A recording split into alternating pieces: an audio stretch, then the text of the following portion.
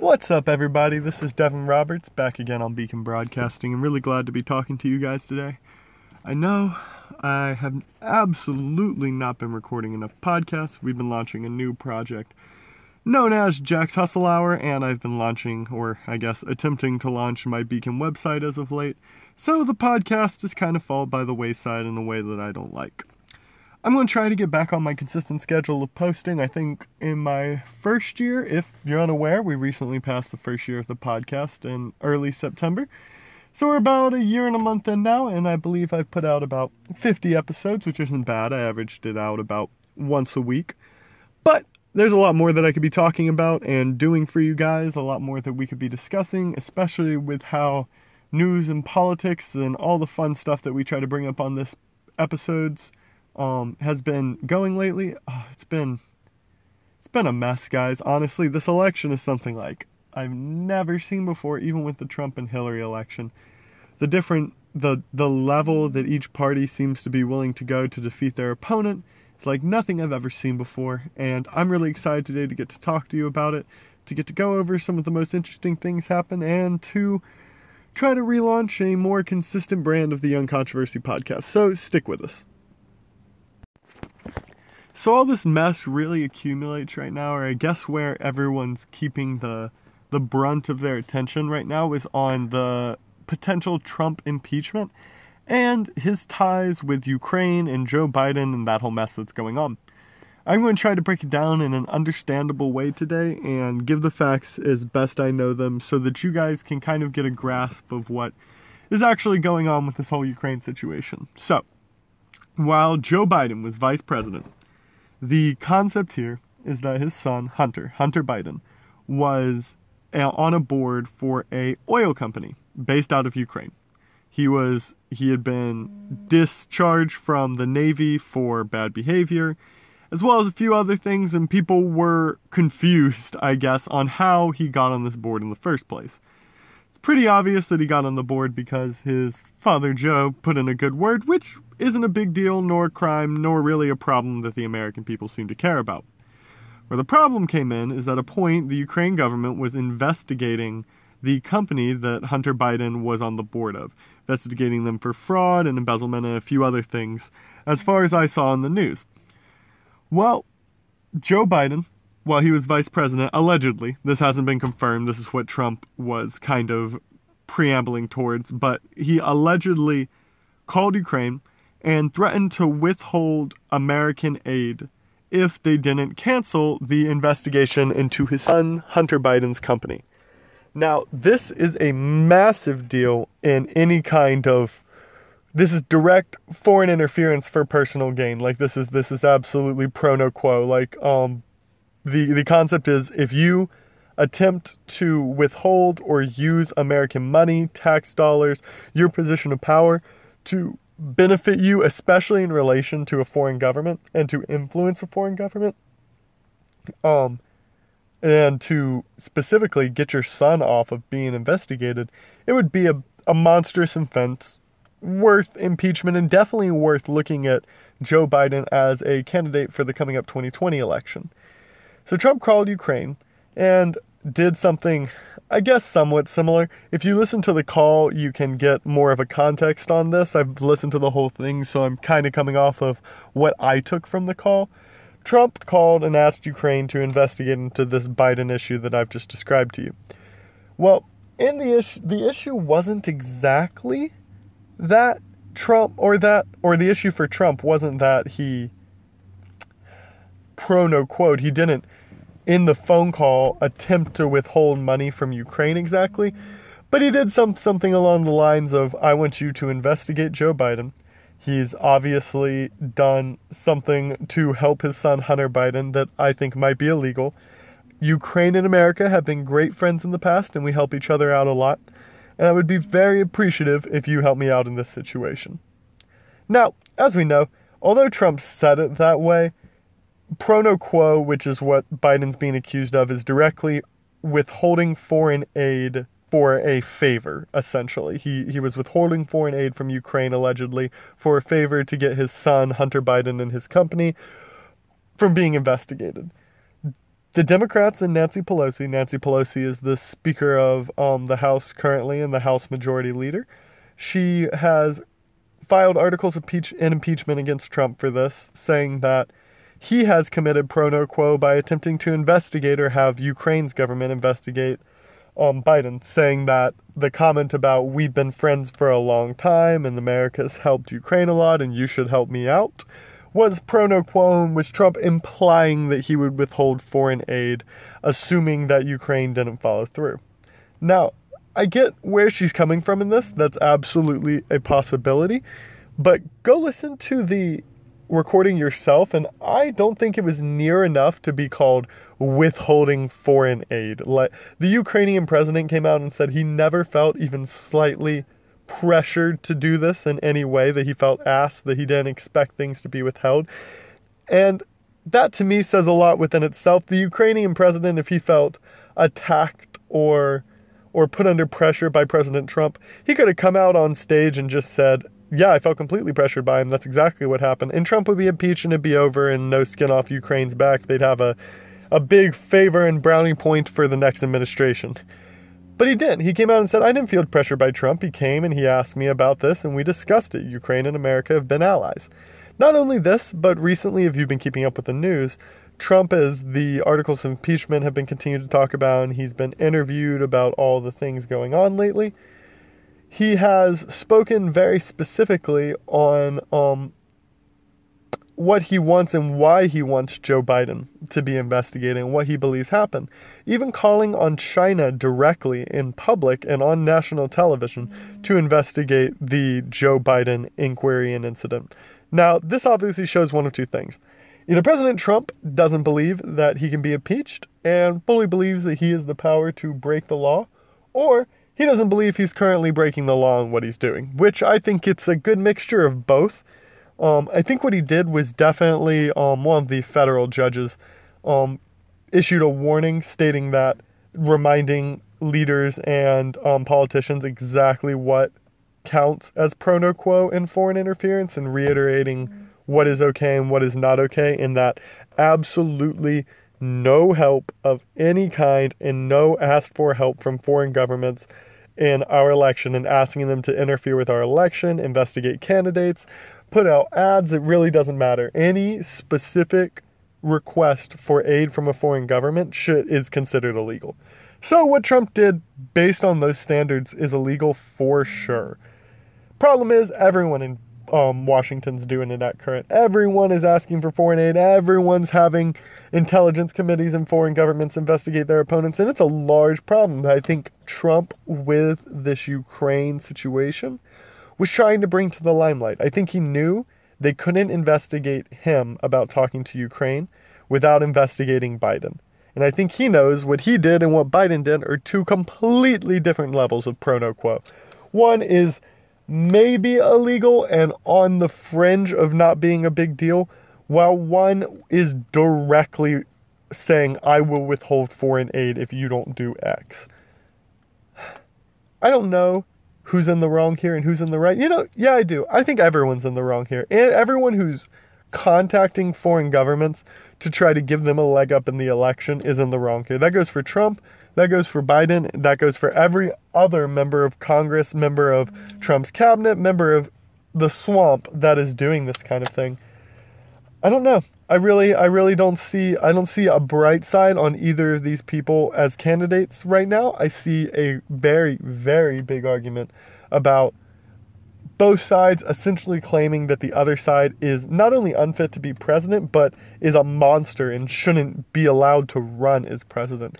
And although I like the drama that comes in with these kind of elections and these kind of presidents, and it has done a great job to propel this podcast into all of you guys' ears, I truly want the people running my country and the politicians over me to respect each other and to respect the process and to do it fairly and legally and correctly. And I know I sound ridiculous even claiming that as someone who talks about politics as much as I do, but it's something I truly believe can happen. I believe the draining of the swamp was one of the most important points of Trump's initial election. And he needs to be very careful that people don't see him as the swamp going into the next one. Joe Biden, from my perspective, assuming what is being investigated is true, absolutely committed pro no quo. If he's caught doing so, I don't think he should be allowed to be the Democratic nomination. I absolutely will not even consider voting for him as president. And the more this kind of stuff comes out, the more I see just flagrant corruption from the Democratic Party and the people leading it. It's a cold day in hell where you'll find a Republican recently with extremely heavy scandals such as Pizzagate and Jeffrey Epstein, or such as the pro no quo that Joe Biden's been going through, or something that can keep them from being president in an extreme way, like the health problems of Hillary Clinton or Bernie Sanders. Many of these things that I see on the left are huge red flags for political dissidents. And not only that, there are things like the Green New Deal that Ocasio-Cortez came out with, or the fact that she actually gave someone who discussed eating babies as a political movement the time of day this week. If you haven't seen that, I'll keep this in the same segment. We'll jump off the Joe Biden thing for a sec. AOC, Alexandria Ocasio-Cortez, the darling of the House of Representatives right now, an absolute gem. Ocasio has been one of the big movement pieces for the Green New Deal recently, which, if you haven't listened to this podcast, I think is the most ridiculous piece of legislation to ever even be discussed in media. It has no actionable items. It is all fairy tale ideas with no actual prominence or direction on how to do them. It's the worst piece of legislation you ever read. You thought politicians were doing their job? Go read the Green New Deal in whole and then come back to me. Anyway, I think she means well as a person, but I crap on Ocasio-Cortez more than nearly anyone else because, one, she's in my age bracket, so I enjoy making fun of the immaturity aspect of her campaign and what she does to a certain degree. I love poking at the fact that she just doesn't know what she's talking about half the time. Like, we discussed that politicians like Bernie Sanders and Trump and Hillary Clinton don't know what they're talking about.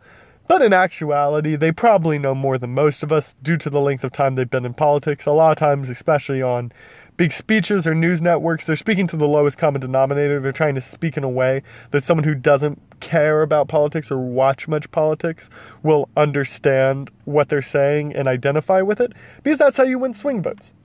Ocasio-Cortez doesn't have that problem. When she says stupid shit, it's because she doesn't understand what she's talking about. And one of the best examples was at a rally in the last, I can't tell you what day it was. It must have been the last 2 or 3 days. Because it's such a recent piece of news. I'll be posting about it on my Instagram at Beacon Broadcasting. But Ocasio wound up letting someone get up during one of her rallies and discuss a concept of eating babies to save the planet. The deranged woman that was in the crowd speaking to Ocasio claimed that that she was appreciative that AOC supported the Green New Deal and climate change, but didn't believe that it would be fast enough, that even if we bombed Russia, we wouldn't kill enough people for the world to be able to survive, and that the only way we could reduce our CO2 emissions and create a air of safety and peace and environmental prosperity would be to start eating babies. Yep, she said that eating babies, eating newborns and young children that will inevitably be CO2 makers and will inevitably ruin the environment is the only way to do it, and we should be using them as fuel for ourselves and trying to lower the population count. Now, obviously, this is a ludicrous idea, one of the dumbest, craziest things ever, and 20 years ago would have got you committed to an insane asylum. But nowadays, you can talk to the biggest politicians in the land about your crazy ideas, and they have to take them somewhat seriously. The second this woman spouted this absolute nonsense, 2 representatives from Ocasio's team, seemed like what was a security guard and then maybe a PR representative of her, both approached the woman and tried to escort her out of the building for saying something so ridiculous and putting something like that on the table. Ocasio stopped them and told her to sit back down, motioned to her people to let her sit back down in her seat, and began having a small, albeit but serious, discussion with the woman about what she thought. Ocasio claimed that we had plenty of time to save the environment. We at least had a couple years, so we didn't need to do anything that extreme right now, and that to believe that we don't have hope is too far, in that we always have hope no matter what, and just engaged in a dialogue with this person that was absolutely ludicrous and just made her look silly. Now, I know she was caught on the spot, and I'm sure she's asked a million questions a week, and they're all ridiculous. So I don't want to blame Ocasio-Cortez too much for responding to this lady's inquiry.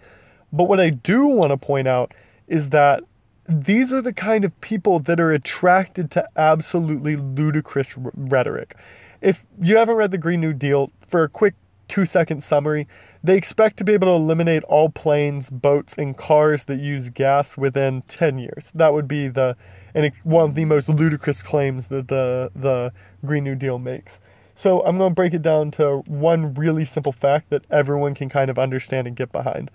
The ability we would have as a society to get rid of all gas-powered vehicles, specifically cars and trucks, within the next 10 years is unbelievably unfeasible. Not even in the ballpark of feasible. Like, people are like, well, we could just have everyone switch to electric cars. We could convert things to electric cars. The money it would take for every American to buy a new electric car, and it would have to be new because there aren't any electric cars from 2003, would be more money than, I would say, 80% of Americans could spend on any given month, or maybe even any given year. It would require a whole new level of innovation in the car industry and how they designed everything, and a whole new way of competing. It would eliminate the need for gas stations across the country, putting those businesses in serious debt and out of work, and they employ a ridiculous amount of the country. Now, everyone could say, oh, that's true. Yeah, Devin, I get what you're saying, but we still have to save the environment, so sometimes sacrifices have to be made. I get that. I get what people are saying with that, but then where are you going to put the cars? If we were to get rid of every gas-powered car in the country, and you were to be able to we had enough electric cars to give everyone one for free, let's say in the perfect socialist world, well, we wouldn't have anywhere to put the gas-powered cars. The amount we would fill landfills and oceans, and the amount we would leave I don't want to say carbon footprint, we would leave a metal footprint on the planet for the number of vehicles that we would be getting rid of, not repurposing, just throwing away, would hurt the environment as much as eliminating the CO2 that cars cause would help the environment. And I don't understand why I have to explain that to people so often. It makes so obvious sense to me, and I'm specifically deterred from the parties for their ridiculous rhetoric like that. But people not like me, who aren't deterred by ridiculous rhetoric like that, people get attracted to absolutely insane rhetoric when they believe absolutely insane things. So the fringe people of the world, the people in the world that are a little loony, a little off, have political ideas or movement ideas, or believe in things that may not fly in Western culture and may not work with the America we've built correctly, are significantly more drawn to the left, because the left and liberalism in general claims for change and growth and movement and things to be different than they are now. And although I love the concept of that kind of thing, I don't know if allowing people to speak on eating dead babies and giving them that platform and allowing that to be shared across social media because you couldn't just tell them that their idea is insane because you want to be inclusive might be a bad strategy for Ocasio and her team. She needs to be able to condemn things that are absolutely deplorable. She needs to be able to condemn baby eaters. She needs to be able to condemn radical Islam. She needs to be able to condemn political opponents that she is dissident with within her party. She needs to be able to talk as if having a problem with the way certain people do things is okay. And the inclusive, accepting, everyone's right in some respect left has made that very hard for her. And she's now having to entertain a lot of crazy ideals and crazy thoughts that I'm not even sure fully believes herself. And I really hope that she sees that soon. She sees the incredible opportunity she's given as one of the youngest congresswomen to ever exist. And I hope she realizes that she needs to be standing up for her own beliefs and shooting down the ideas of the loonies within her party. I guess that's my feelings on Cortez. Good luck. It's a challenge. In other big, interesting industry news that is a little less political and a little more fun to talk about, the Joaquin Phoenix Joker. It's a new Joker movie starring Joaquin Phoenix. As I've obviously said, it is a deep dive into the psychology behind Joker the character, the main rival of the Batman for as long as Batman fans have been Batman fans, and in my opinion, the most iconic villain to ever enter any kind of comic, TV, or movie, anything. The Joker is different than every other Joker movie you've ever seen. Joker has never had a standalone movie, never had a standalone special, never anything of the sort.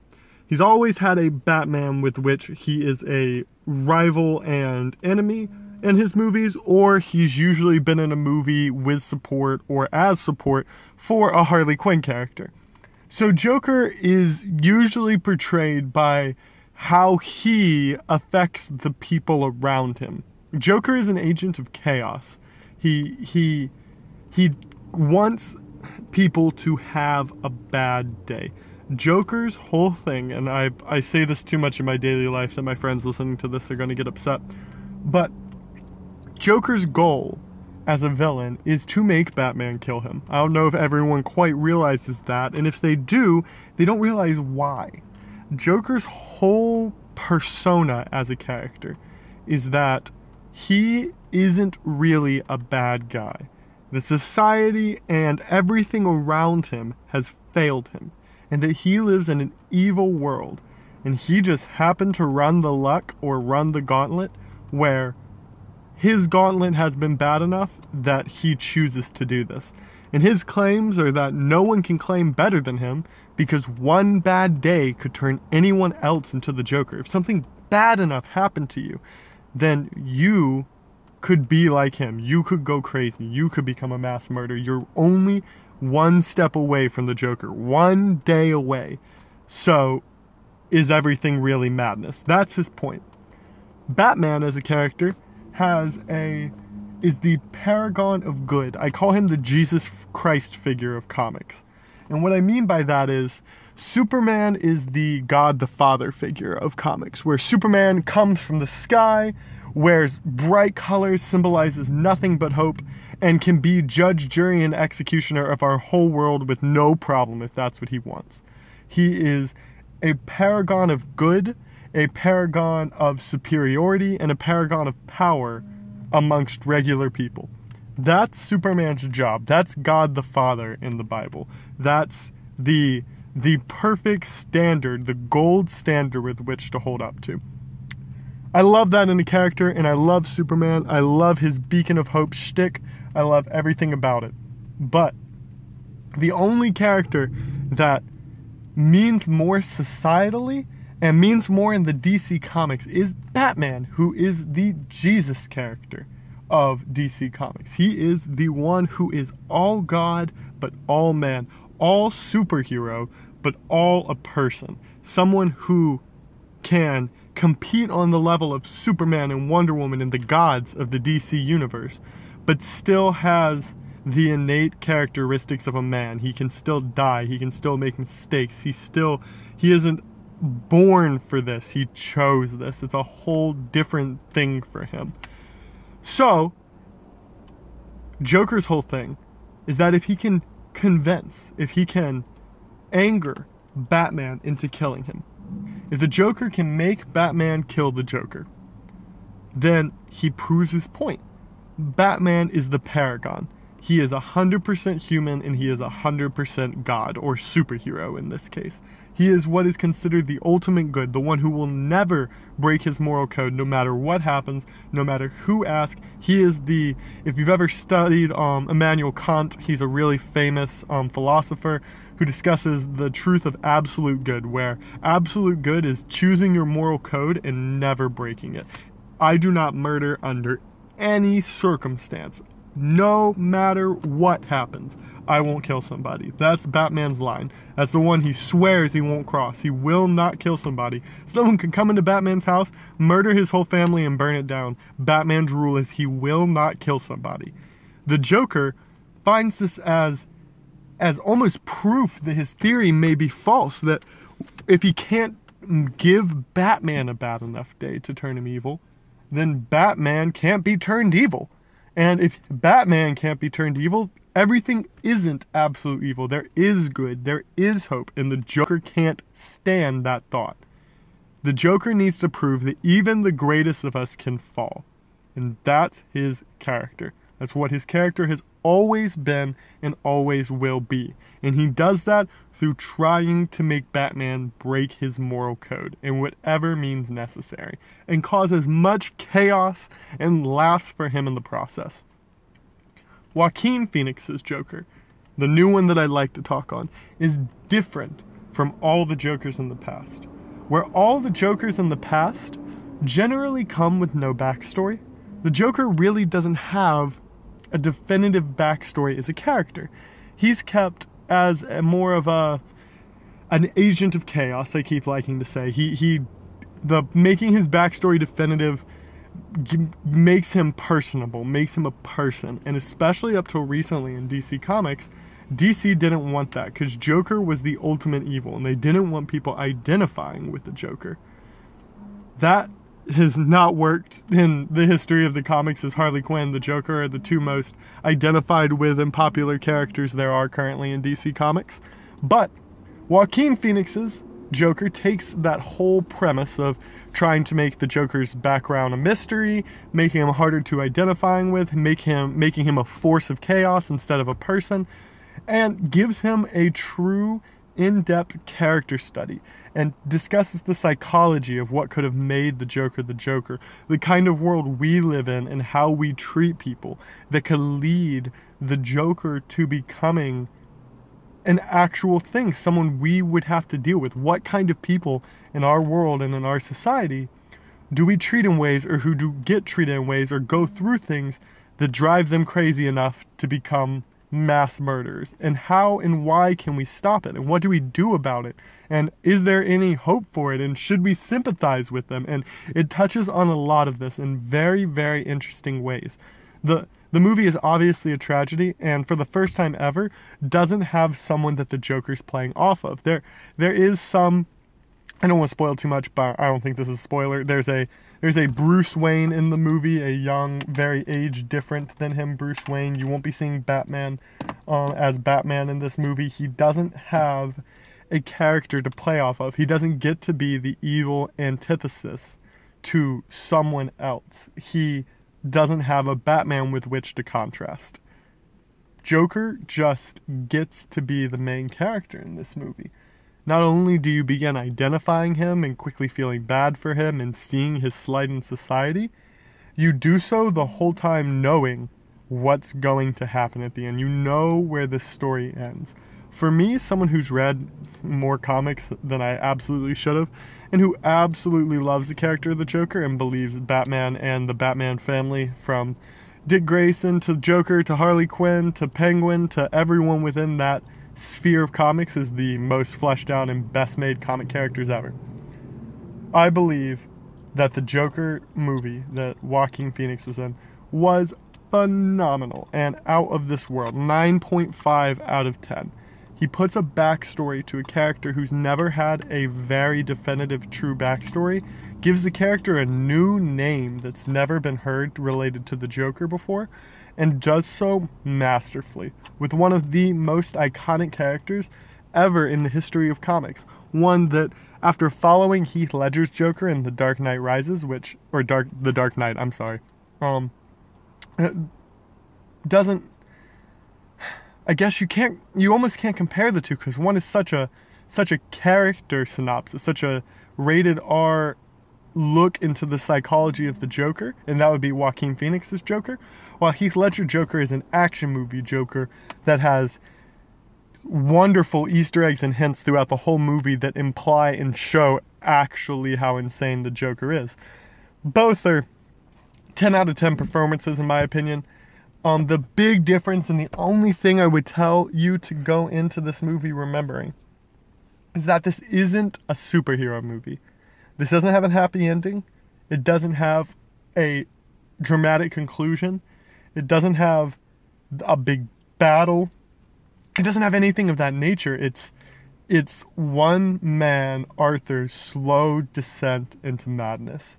Why he descended into madness, who and how caused it, and what he's become because of it. And it is one of the best performances you'll ever see in theaters. You really will. It's worth going to see. It's not flashy and big and bright and exciting like a lot of other superhero movies we've seen recently, so it's not going to give you that razzle-dazzle that, maybe Infinity War gave you in theaters. But as far as something to sit on and think about, and something that you can really get your mind into and really start to consider the implications of and consider what the movie is trying to say to you. All I'm trying to say is it's a thinker, guys. It's a really thinking movie. And I love movies like that. I love original takes on characters if done well. I would have crapped on this movie the second I saw it if it wasn't a good Joker. I crapped on it when I heard they were doing another Joker until I saw the critical reviews. Everyone's been giving it 10 out of 10s from IGN to Rotten Tomatoes to fans to everyone. It is a special movie, and I hope you all get a chance to go see it. I saw it last night for the premiere. Absolutely loved it. I'd give it a 9.5 out of 10, probably 9 out of 10. Nothing to do with Joaquin Phoenix's performance to keep it from getting that 10. He did a 10 out of 10 job. And nothing to do with the director's performance either. It's just, there's so much I want out of the Joker. And I want out of Joaquin Phoenix's Joker now. I want to see the Clown Prince of Crime do certain things that I didn't get to see in this movie, and they shouldn't have added to this movie because it would have taken away from it. But if you're a big Joker fan, if you're someone who's been around the character for a long time, it may not be exactly what you think it is. It's something different and something special, and I just want everyone to go in with that mindset, knowing what they're getting into and prepared for what they're going to see, because it is going to be a ride. Great movie. Great time. Got to see it with some really good friends. Hope all y'all go to watch it, and that's basically all I got for a critical review of the movie. So I hope y'all hit theaters. It's Joker. Came out yesterday, October 3rd, and should be in theaters for the next about 2 months. Great Halloween movie. Definitely suggest it.